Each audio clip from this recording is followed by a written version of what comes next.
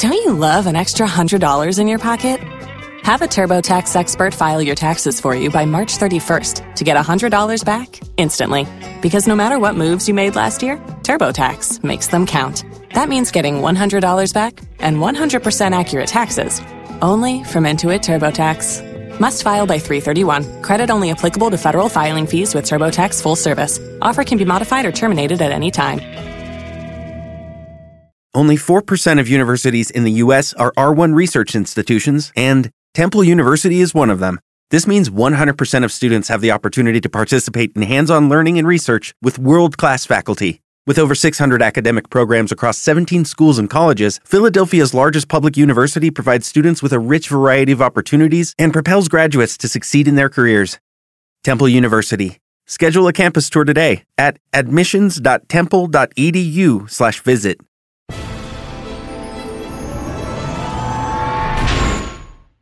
What's up, guys, and welcome to the weekly Q&A. This week's video is brought to you by Raycon Earbuds, and we'll hear more from them later on. Our first question comes from Joshua Black, who asks if we'll get a face reveal from The Mandalorian. I think we will. Like, ever? Yeah, I think so. I guess I think it'll happen this season. Yeah. I mean, why would you cast someone as gorgeous as Pedro Pascal and not show his face? I mean, I agree, frankly. Like, if you're going to be in the starring role, I think that eventually he's like, yeah, I want my face to be in it.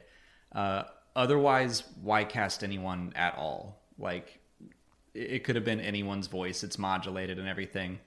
I think what's going to happen is that he's going to take it off near the end of the season, maybe in the season finale, and that's going to be like a character moment for him. I think in season 2 and beyond, he's going to have the helmet off a lot more often. And it'll be kind of like, okay, I'm putting it on when I go into battle or something. Mm-hmm. But right now it's like... Or during negotiations, because it's like...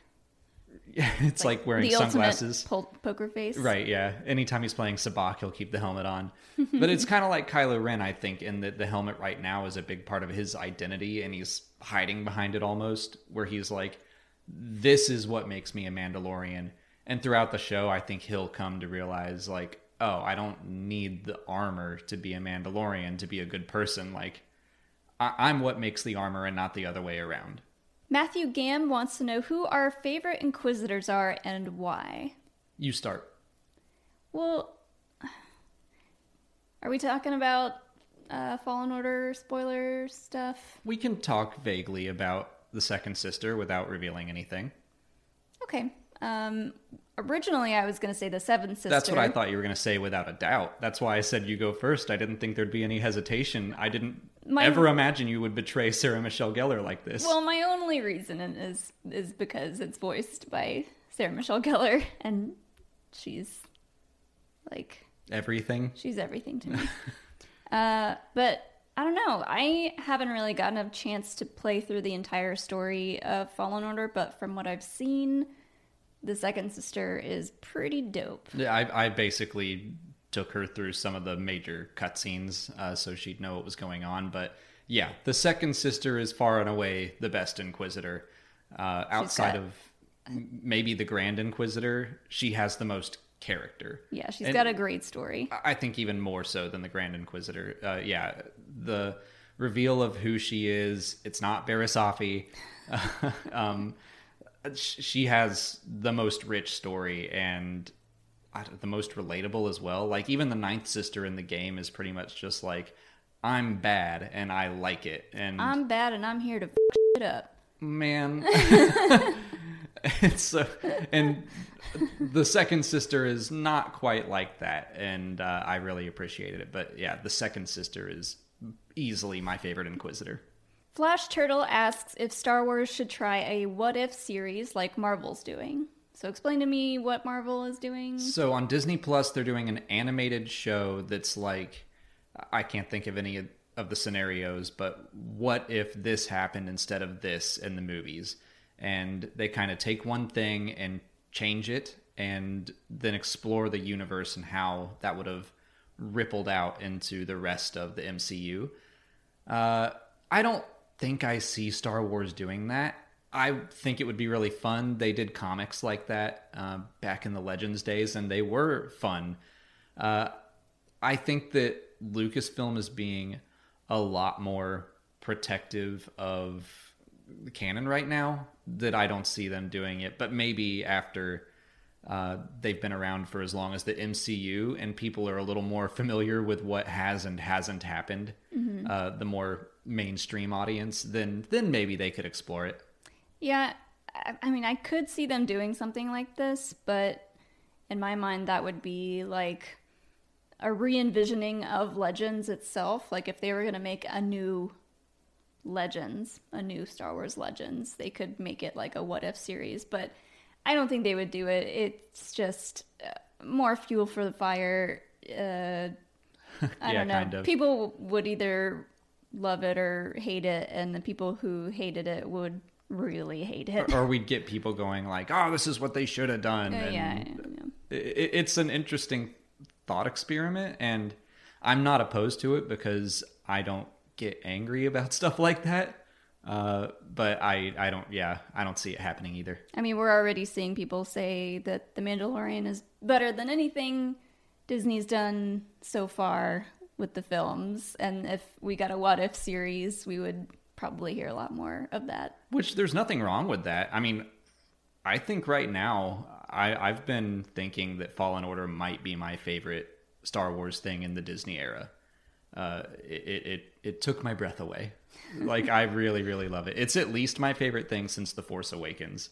So I have no problem with people being like, yes, The Mandalorian is what I wanted. So James Petrie wants to know if Poe and Finn could be an item in The Rise of Skywalker, and if they are, will it be shown in the movie or revealed in a book or something afterwards?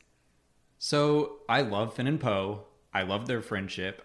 I would be surprised and thrilled if they showed it to be something more in episode 9. I'm skeptical that Disney will do it, which sucks, but Rebecca Roanhorse's Resistance Reborn really made me think that, okay, it could happen. She seemed to hint at it a lot. So at the very least, I think Rebecca Roanhorse ships Finn and Poe. Yeah, I think in the book, Finn and Poe have a moment where Poe is asking Finn about, like, you and Rey, you and Rose, and he's like, nah. And Poe's like, oh, okay. Yeah. Oh, cool. Cool.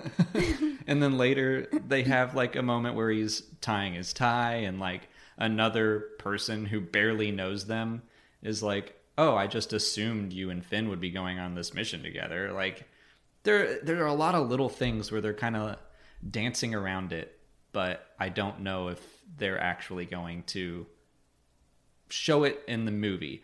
And I think it would be a shame if after the fact they did a book where the two of them are a couple. Yeah. Because that feels like J.K. Rowling and Dumbledore and like dropping all these weird tidbits about the Harry Potter universe after the fact, when it's like, why didn't this play into the books in the first place? Why are you saying it now? It feels ingenuous. Is that a word? Do you think it would be... Not genuine? Disingenuous. I got there. Do you think it would be better if they did address it later on in a book, or didn't address it at all? I don't know. I guess something's better than nothing, but it feels more important. In matters of representation, like, it's a bigger deal to have this happen on the big screen where most people see it.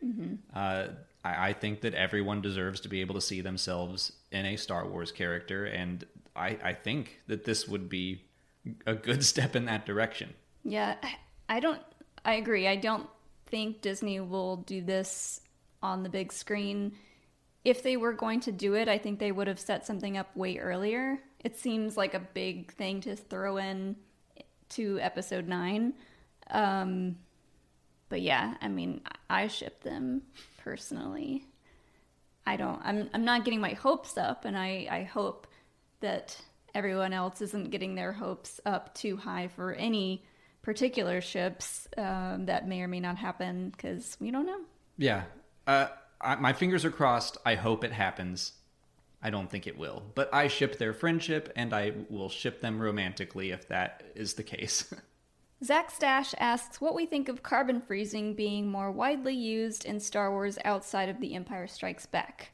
This is something that we talked about, I think, in our Mandalorian commentary. Yeah. Maybe. I think that, and I have seen a couple people just talk about this, where everyone seemed like unsure if Han Solo would survive in The Empire Strikes Back. And then in the Clone Wars, we see Anakin and the clones use it. And of course, in The Mandalorian, he's got like his little mobile unit. And I think the line to go back to is Darth Vader says that this facility is crude, but it should work.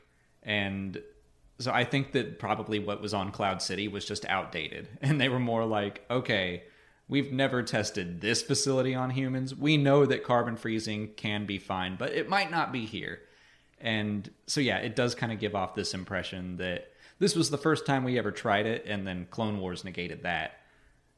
So now I think that it looks like carbon freezing technology has come a long way, and now it's like they're in these mobile boxes, and you just shove someone in them and hit a button, and they freeze. That's definitely just one of those things that I think after word got out that that's a thing that you can do with people, bounty hunters were like, yes, sign me up. Yeah. I could see the guild being like, oh, that's perfect. And then they just went in and did some testing. And I mean, a lot of the bounties, doesn't matter if they're dead or alive. So who cares if it kills them? That's true. Like I said before, today's Q&A is brought to you by Raycon, who's offering all of our viewers a discount on their wireless earbuds that you can get at buyraycon.com/Star Wars Explained. Their earbuds sound just as good as other premium audio brands, but start at about half the price. They sent me the E25 model to try out, and they do sound really great. Connecting with Bluetooth is easy, and I haven't had any connection issues. Molly likes to watch TV in bed while I read, so I put on music so I can focus on my book, or I've been using them to listen to podcasts while I walk Hilo. They come with a really cool charger that doubles as a carrying case, they can adjust to fit any size of ear, and they come in a lot of different colors. They have amazing sound at a great price. Visit buyraycon.com/Star Wars Explained or click on the link in the description of our video to give you access to Raycon's Black Friday and Cyber Monday deals, which makes them even more affordable. On to YouTube questions. Sarah Mack asks if we think The Mandalorian will ever get the Darksaber during the show. I hope so, and I don't. I want Bo-Katan to be in the show very badly. I want Katie Sackhoff to play Bo-Katan. I was going to say that. I want to see the Darksaber in the show, in her hands. Yeah. I don't care if the Mandalorian gets to play with it or not. I just want her in the show with the Darksaber. I want the Darksaber in it, and I want it to be with Bo-Katan. The only way I would see it passing to the Mandalorian is if she were to die, which could happen, but I don't want it to happen. So I'm like, I have mixed feelings on it, and it would still be cool. Like, I think we're going to grow to love this character more and more and more. And if eventually he becomes the leader of Mandalore somehow, that's a cool story. Maybe Bo-Katan's ready to just kick back and retire on what's left of Scarif. Somewhere with a beach. Yeah. Glean Selm, that's probably better. But I do think, with Dave Filoni being so heavily involved, I think it's going to happen. I think the Darksaber is going to show up at some point. Maybe not in season 1, but as the world gets bigger, the world of the show, I think it has a very good chance of showing up. Do you think the Mandalorian will see it and be like, where do I get one of those? Go get Tar Vizsla to make you one 1,000 years ago. Yeah. S2at22 wants to know if Cobb Vanth from the Aftermath books could show up in The Mandalorian wearing Boba Fett's armor. Well, a lot of people think we've already seen Boba Fett. No, they don't. There's one person put that on an article, and Boba Fett's not in the show. I'm not losing this bet. So the last we've seen of anything from Boba Fett was in the Aftermath books. Some Jawas pulled some Mandalorian armor out of the Pit of Carkoon. It's never explicitly said this is Boba Fett's armor, but it totally is. And so, like, a sheriff named Cobb Vanth takes the armor and then uses it to kind of keep the peace on Tatooine. So if the armor were to show up, it would be kind of like, yeah, it's more likely Cobb Vanth in there. But that sounds like such a convoluted thing to explain to people. Like, it's Boba Fett, and he's like, no, my name's Cobb Vanth, and takes the helmet off, and you're like, what?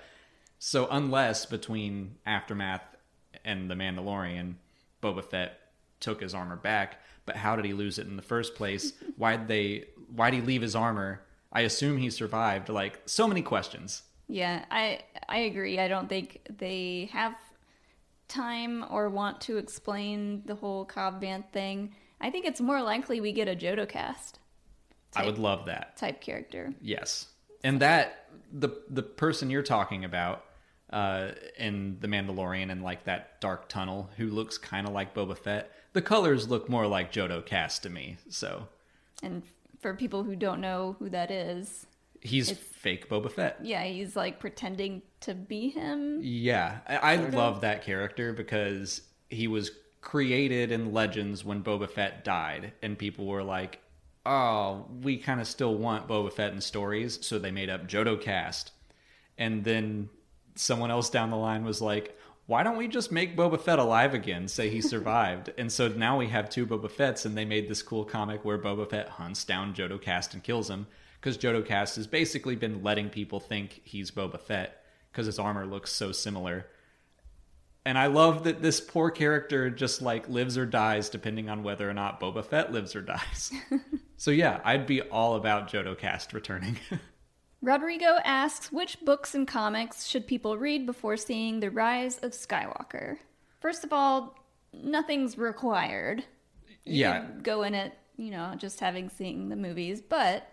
So we have the Journey to the Rise of Skywalker line of stories. It's a mouthful.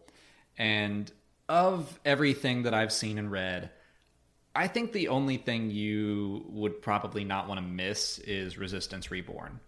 That one felt the most necessary to me.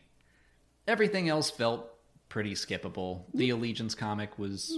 the Poe comic, maybe? The Poe comic does have a lot of stuff in it, but it gets pretty well summarized in Resistance Reborn. Yeah. And all that stuff came out almost 2 years ago at this point. So, yeah, I think Resistance Reborn. And then I've also heard someone say that Black Spire is a good one to read. I don't know why yet. I think we'll have to wait to see the movie to understand why. What? But it was a really good book. I mean, I loved Black Spire, and it could be a good, precursor to us maybe seeing the Resistance base that is going to be on Batuu, if that's in Rise of Skywalker. It might be. But otherwise, yeah, I think Resistance Reborn is a great pre-Rise of Skywalker book to read. Just, it's short. It's got a lot of Leia stuff in it, which I really enjoyed, to get like a good base of like where Leia's head is at going into the Rise of Skywalker. So yeah. Also a lot of Poe and a lot of him dealing with consequences of what he did in The Last Jedi. And I should point out, when I say someone said to read Black Spire, someone at Lucasfilm Publishing said that Resistance Reborn and Black Spire were really good things to read before Episode 9. I think you'll be fine going in to see the movie without having read any of them. But if you're into the Star Wars books and comics and you want something to read, then those are probably the 2 biggest recommendations. Adrian wants to know if we'll do a Fallen Order Easter eggs video. I really want to. My problem right now is that the schedule is full. Like, so much stuff is coming out that I only have so much time to talk about it. And first world problems. I know. It's like there's too much Star Wars and I can't handle it all. But leading up to The Rise of Skywalker, like, there are things that I want to talk about getting into it, and I can't shift those after the movie. It's all like prepping for the movie, and then I want to talk about books while they're still relevant, and Fallen Order while it's still relevant, and I'm probably going to do it, but it might not be until January or late December, unfortunately, because I have to probably play through it again And yeah, that's another thing I was going to say. There's a lot of Easter eggs and just a lot in general about this game. And I was telling someone else about this that was asking if we were going to do a lore play series on the game. And, yeah, we would like to, but it's going to be a while because if we want to do it, we want to do it right. And there's a lot to talk about. Yeah. And if I did it now, it just wouldn't be great. And there's no time to do it anyway. So there's no time. There's no time, guys. This guy's too busy. So when things slow down a little bit, I will talk about Fallen Order even more because like I said earlier, I love the game. There's a ton to talk about. I have this big list of topics and I'm just like, well, I'll hold on to that for a little while because I have The Mandalorian and The Rise of Skywalker and Resistance all to talk about. And the Rise of Kylo Ren comic is coming out soon. Vader Immortal came out 2 days ago while you're watching this, or tomorrow for me while I'm sitting here recording. It's a lot. Shills WW asks if Rael Averross could appear in the Kenobi series. So he is a character from Master and Apprentice and also Dooku Jedi Lost. A little bit, yeah. Yeah. I don't think so, but I wouldn't be surprised if he survived Order 66, because I don't see him as the type of guy to be part of the army. I don't think he was a Jedi general. Yeah, I don't think he was around, and I don't know, maybe he's one of those names on a list somewhere. Yeah, that the Inquisitors have that are like, he's probably alive, but I mean, he wasn't really all that cool with the Jedi. Like, he was a bit of an outcast. He was still a member of the Order, but they were like, let's send him off on this mission where he can't cause trouble. So I don't see him leading clones. I don't see him being around to be shot. I think he probably did survive. But to be in the Kenobi series would be, I don't know. They'd have to just do it right where it doesn't confuse people. Because way more people are going to watch that series than have read Master and Apprentice. Yeah. I think they're going to concentrate on putting people in the Kenobi series that people who have seen the movies and maybe Clone Wars, those types of characters in as a priority. And then like book characters, probably not, but it would be a cool cameo. Yeah. I think it's possible, just unlikely.